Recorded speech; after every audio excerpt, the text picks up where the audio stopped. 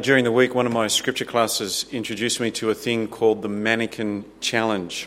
It's gone viral on the web. The Mannequin Challenge is really quite simple. It's where a group of people stand completely still in a pose like a mannequin, and then someone takes a video of the scene. It's amazing what you can do with a group of people who aren't moving. This morning, our verses speak to us of the amazing thing we can do as a group of people not moving. What we'll see is that God tells us to stand still together. Not in a mannequin challenge, in the Philippian challenge. Standing together, not moving from the truth of the Lord Jesus. Not drifting away from him, not moving from the hope that we have in him, but joining together in standing firm in Christ. That's the Philippian challenge. But it's not just some trivial fad.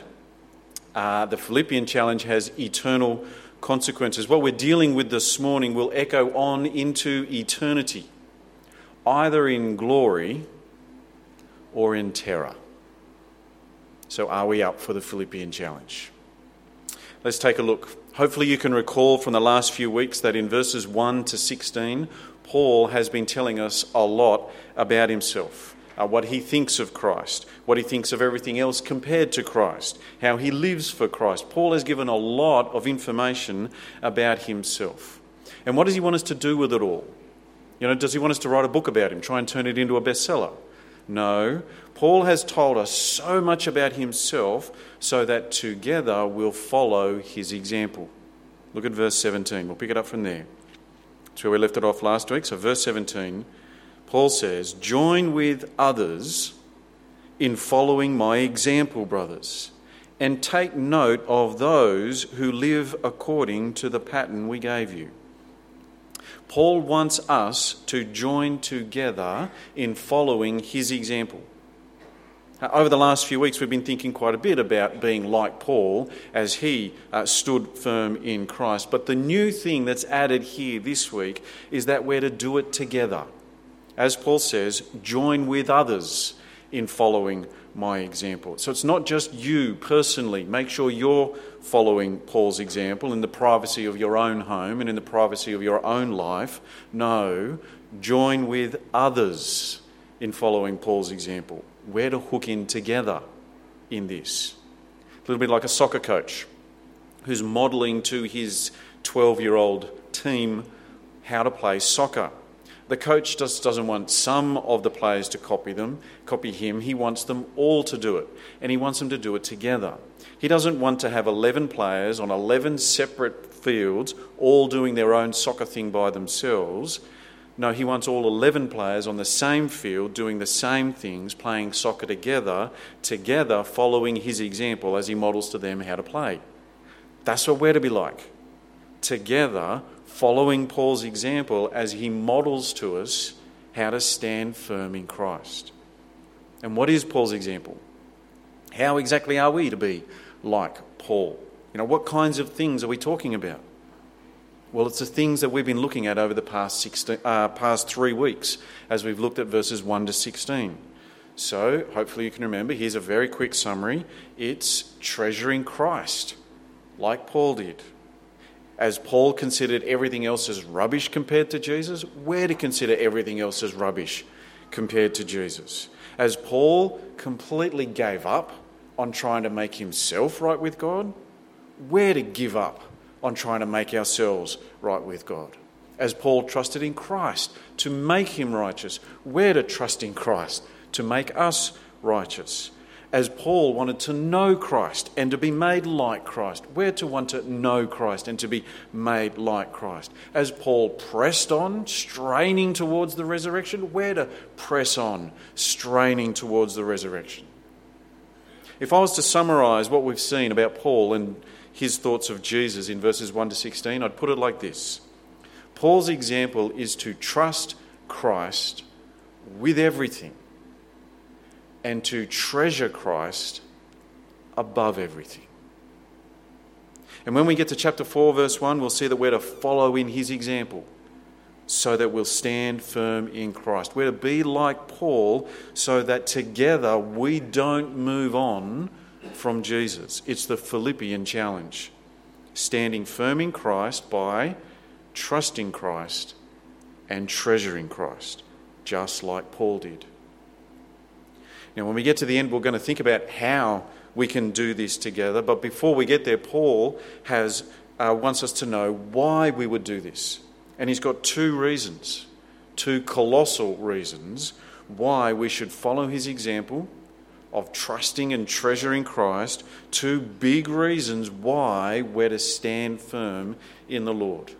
And the first is because of what will happen to Christ's enemies. Because they're going to be destroyed. The enemies of Christ will be crushed under the weight of the wrath of God. That's why we're to stand firm in Christ, because you don't want to become an enemy of Christ. Look at it there in verse 18. We're to follow Paul's example, verse 18, because, as I've often told you before, and now tell you again, even with tears, many live as enemies of the cross of Christ. Their destiny is destruction. Their God is their stomach, and their glory is in their shame. Their mind is on earthly things. So the first reason we're to follow Paul's example is because if you don't, you become one of Christ's enemies, and the enemies of Christ will be destroyed. And so join with others in trusting and treasuring Jesus so that you won't be destroyed. This is sobering stuff, isn't it? Nobody likes to talk about the judgment of God. People having to face the fury of the Almighty. We might not like talking about it. God doesn't like doing it. He doesn't take delight in judging his enemies. In fact, God even sent his Son, the Lord Jesus, to die on a cross in order to save people from his wrath. And yet people still spurn him. They remain enemies of the cross of Christ, even though it's their only hope of being saved from the judgment of God. The way Paul describes these people at the end of verse 19 suggests that he has his Jewish opponents particularly in mind here. When he describes them as their God is their stomach, that could be a reference to the Old Testament food laws. Their glory is their shame. Their mind is on earthly things. They're just focused on the things of this life, which is what Paul was like back in verses 4 to 6, when he used to boast in his Jewishness, thinking that he was making himself right with God. The enemies of the cross of Christ are the people who say you don't need Jesus to be saved. You don't need him to be right with God, so ditch him. Forget his cross. You don't need Jesus. But to leave Jesus behind, to spurn his cross, to ignore him and go it alone in life, that's to become an enemy of Christ and his cross, and to be headed for the destruction at the hands of God Almighty. Hell is what's waiting for them. Conservatively, there's 36,000 people living like this right here in Dubbo. And it should reduce us to tears. It's why we're holding our Carols by Twilight in 2 weeks. It's why we're planning a new church plant over in West Dubbo. Dubbo needs to hear of Christ and his cross so that they can be safe with God. And the coming destruction of the enemies of Christ is a reason for us to join with others in following Paul's example of trusting and treasuring Jesus so that we won't be destroyed. And we're to join together in following Paul's example, not only because of what will happen to Christ's enemies, but also because of what will happen to Christ's people. From verse 20, Paul shifts from the negative to the positive, and he gives another big reason why we should stand firm in the Lord, and it's that as Christ's people, we're citizens of heaven. We belong to God. Look at verse 20. Verse 20, but our citizenship is in heaven. Literally, verse 20 begins exactly the same as verse 18 with that little word for. So verses 18 and 19 are one reason why to follow Paul's example. Verse 20 is the next reason. For our citizenship is in heaven. This is why we're to follow Paul's example. We're citizens of heaven. Now, for Paul to tell the Philippians that they're citizens of heaven, that would have been a bit confronting for them. Because the city of Philippi had the rare privilege of being a recognised Roman colony, which meant the citizens of Philippi were automatically citizens of Rome. And that was a big deal. It carried many great privileges like tax exemptions, enabled to buy and sell property, and the biggie, protection under Roman law. It would have been a source of great pride for them. A bit like being an Australian citizen. You know, it carries with it certain privileges, doesn't it? Lots of people would absolutely love to become an Aussie citizen. And lots of Aussies love what it means to be an Aussie. You know, we love our freedoms and our wealth and our security. We take great pride in what our nation is and in what comes to us because of the way it is. But Paul says our citizenship is in heaven. And that blows Aussie citizenship and Roman citizenship out of the water. Because our heavenly citizenship, it carries with it privileges. Like right now, if you're in Christ, you are righteous before God. And we get to call God Dad. And we've been given eternal life. And God is working in us to keep us safe for eternal life. Our heavenly citizenship is a big deal. And not just because of the privileges that are already ours, but because of what's coming in the future. Our citizenship is in heaven. And the Lord of heaven, Jesus, he's still in heaven right now. But there's coming a day in the future when the Lord Jesus will come back to earth.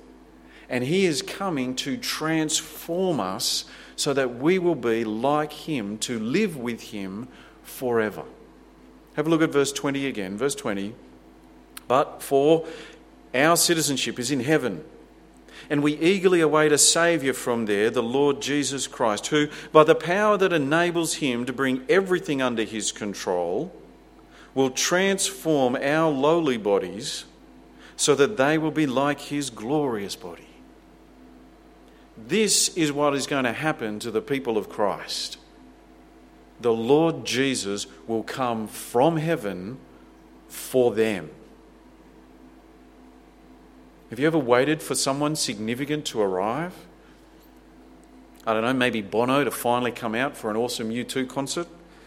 Or the Prime Minister, I don't know, you're at a gathering and the Prime Minister was the keynote speaker? Or a surgeon to come out of surgery and hopefully give you good news about the operation that went on for some loved one? Waiting for someone of significance, there's an air of anticipation and the hope of great things. But we're not just waiting for a pop star or a flimsy politician or a doctor. We're waiting for the Lord Jesus Christ. Verse 21, he has the power to bring everything under his control. He literally rules over all things for all time. He's not some pansy president. He's not a pathetic prime minister who only wields some power over some things for some time. The Lord Jesus has the power to bring everything under his control. And when you're one of his people, what will happen to you? What will the Lord Jesus do with this power? He will come from heaven for you, to save you. As Paul says, we're eagerly awaiting a Saviour from there. And what's he going to save us from? Well, back in verse 19, we're going to be saved from the destruction that he's going to hand out to his enemies. But it's more than that.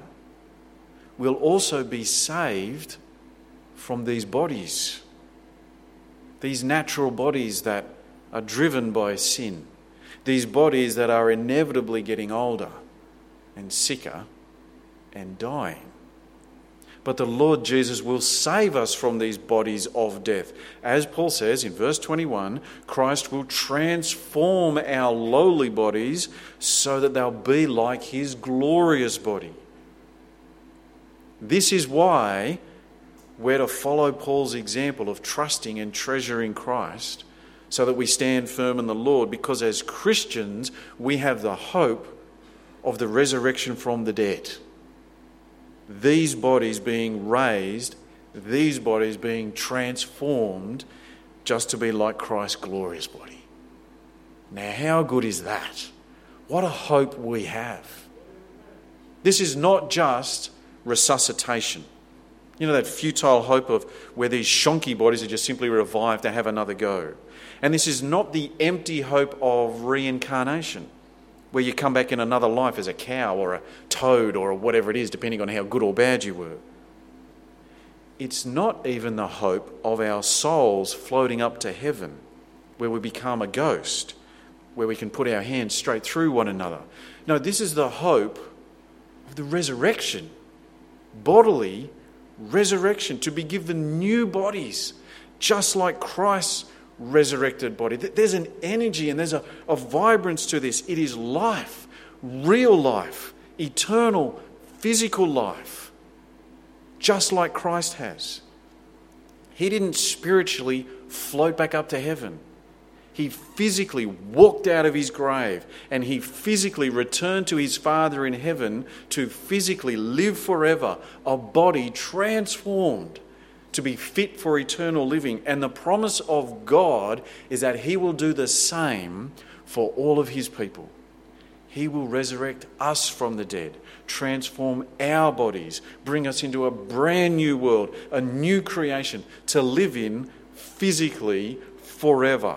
True life, as it was always meant to be, where sin will never spoil things, where pain will be no more, death will disappear, lives flooded with goodness and kindness and love and peace, life basking physically in the goodness of God forever.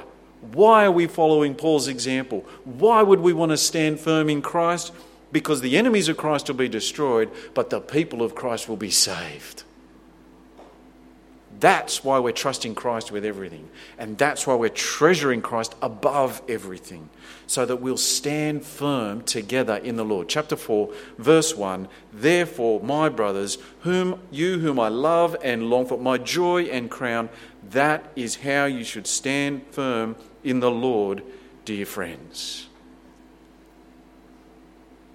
You feel the warmth in that verse? My brothers, whom I love and long for, my joy and crown, dear friends. Paul really wants them to stand firm in Christ. It's a little bit like a student at school really wanting their friend to get on the SRC, or a parent really wanting their child to stop being bullied, or a sport fanatic really wanting their team to win. It's that strong desire to see someone else get something good. That's Paul. That strong desire to see God's people to be saved from destruction and welcomed into eternal life. And so he urges the Philippians and us to stand firm in the Lord.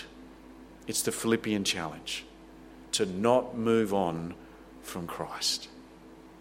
And how we do that is by joining with others in following Paul's example and taking note of those who already are. So let's do that. Let's together trust and treasure Christ.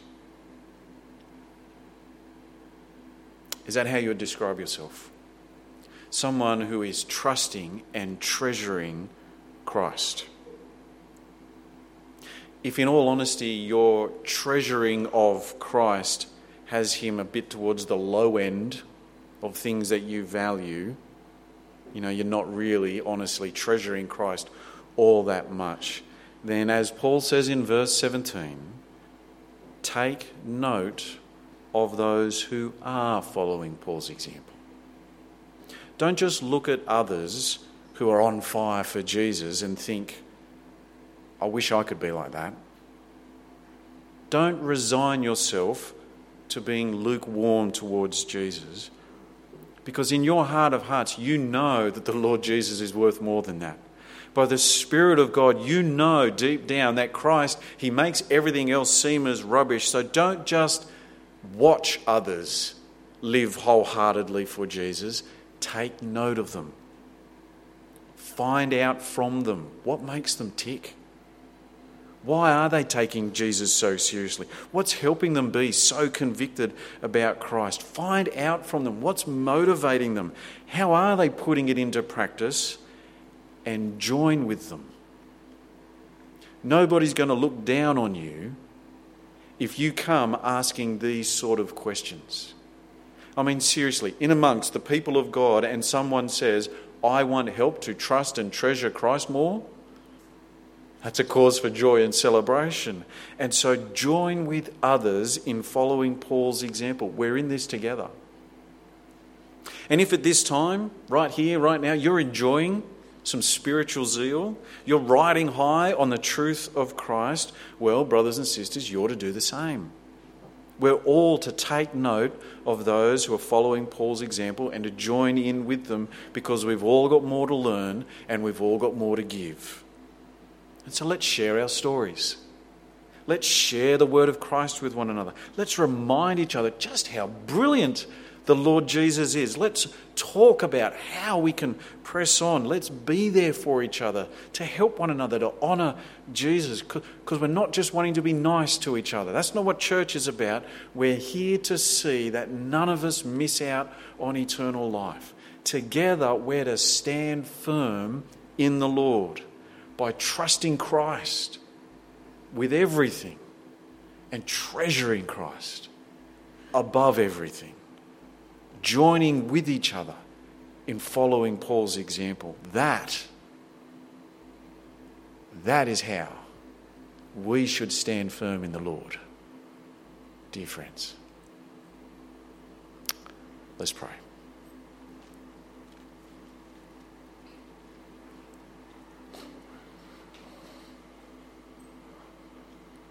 Heavenly Father, we pray that by your Spirit you would fill us with such conviction of the glory of Christ. Father, we praise you that in him there is salvation. We praise you that in him there's the sure and certain hope of eternal life, resurrection from the dead. And so, Father, we pray that by your Spirit and by your word we would be those people who treasure him far above anything and everyone else. And Father, we ask that we would do this together. Help us to love one another deeply and to spur each other on, to build each other up, so that we will be there on that last great day, spotless and blameless to the last, to the glory and praise of your Son. Amen.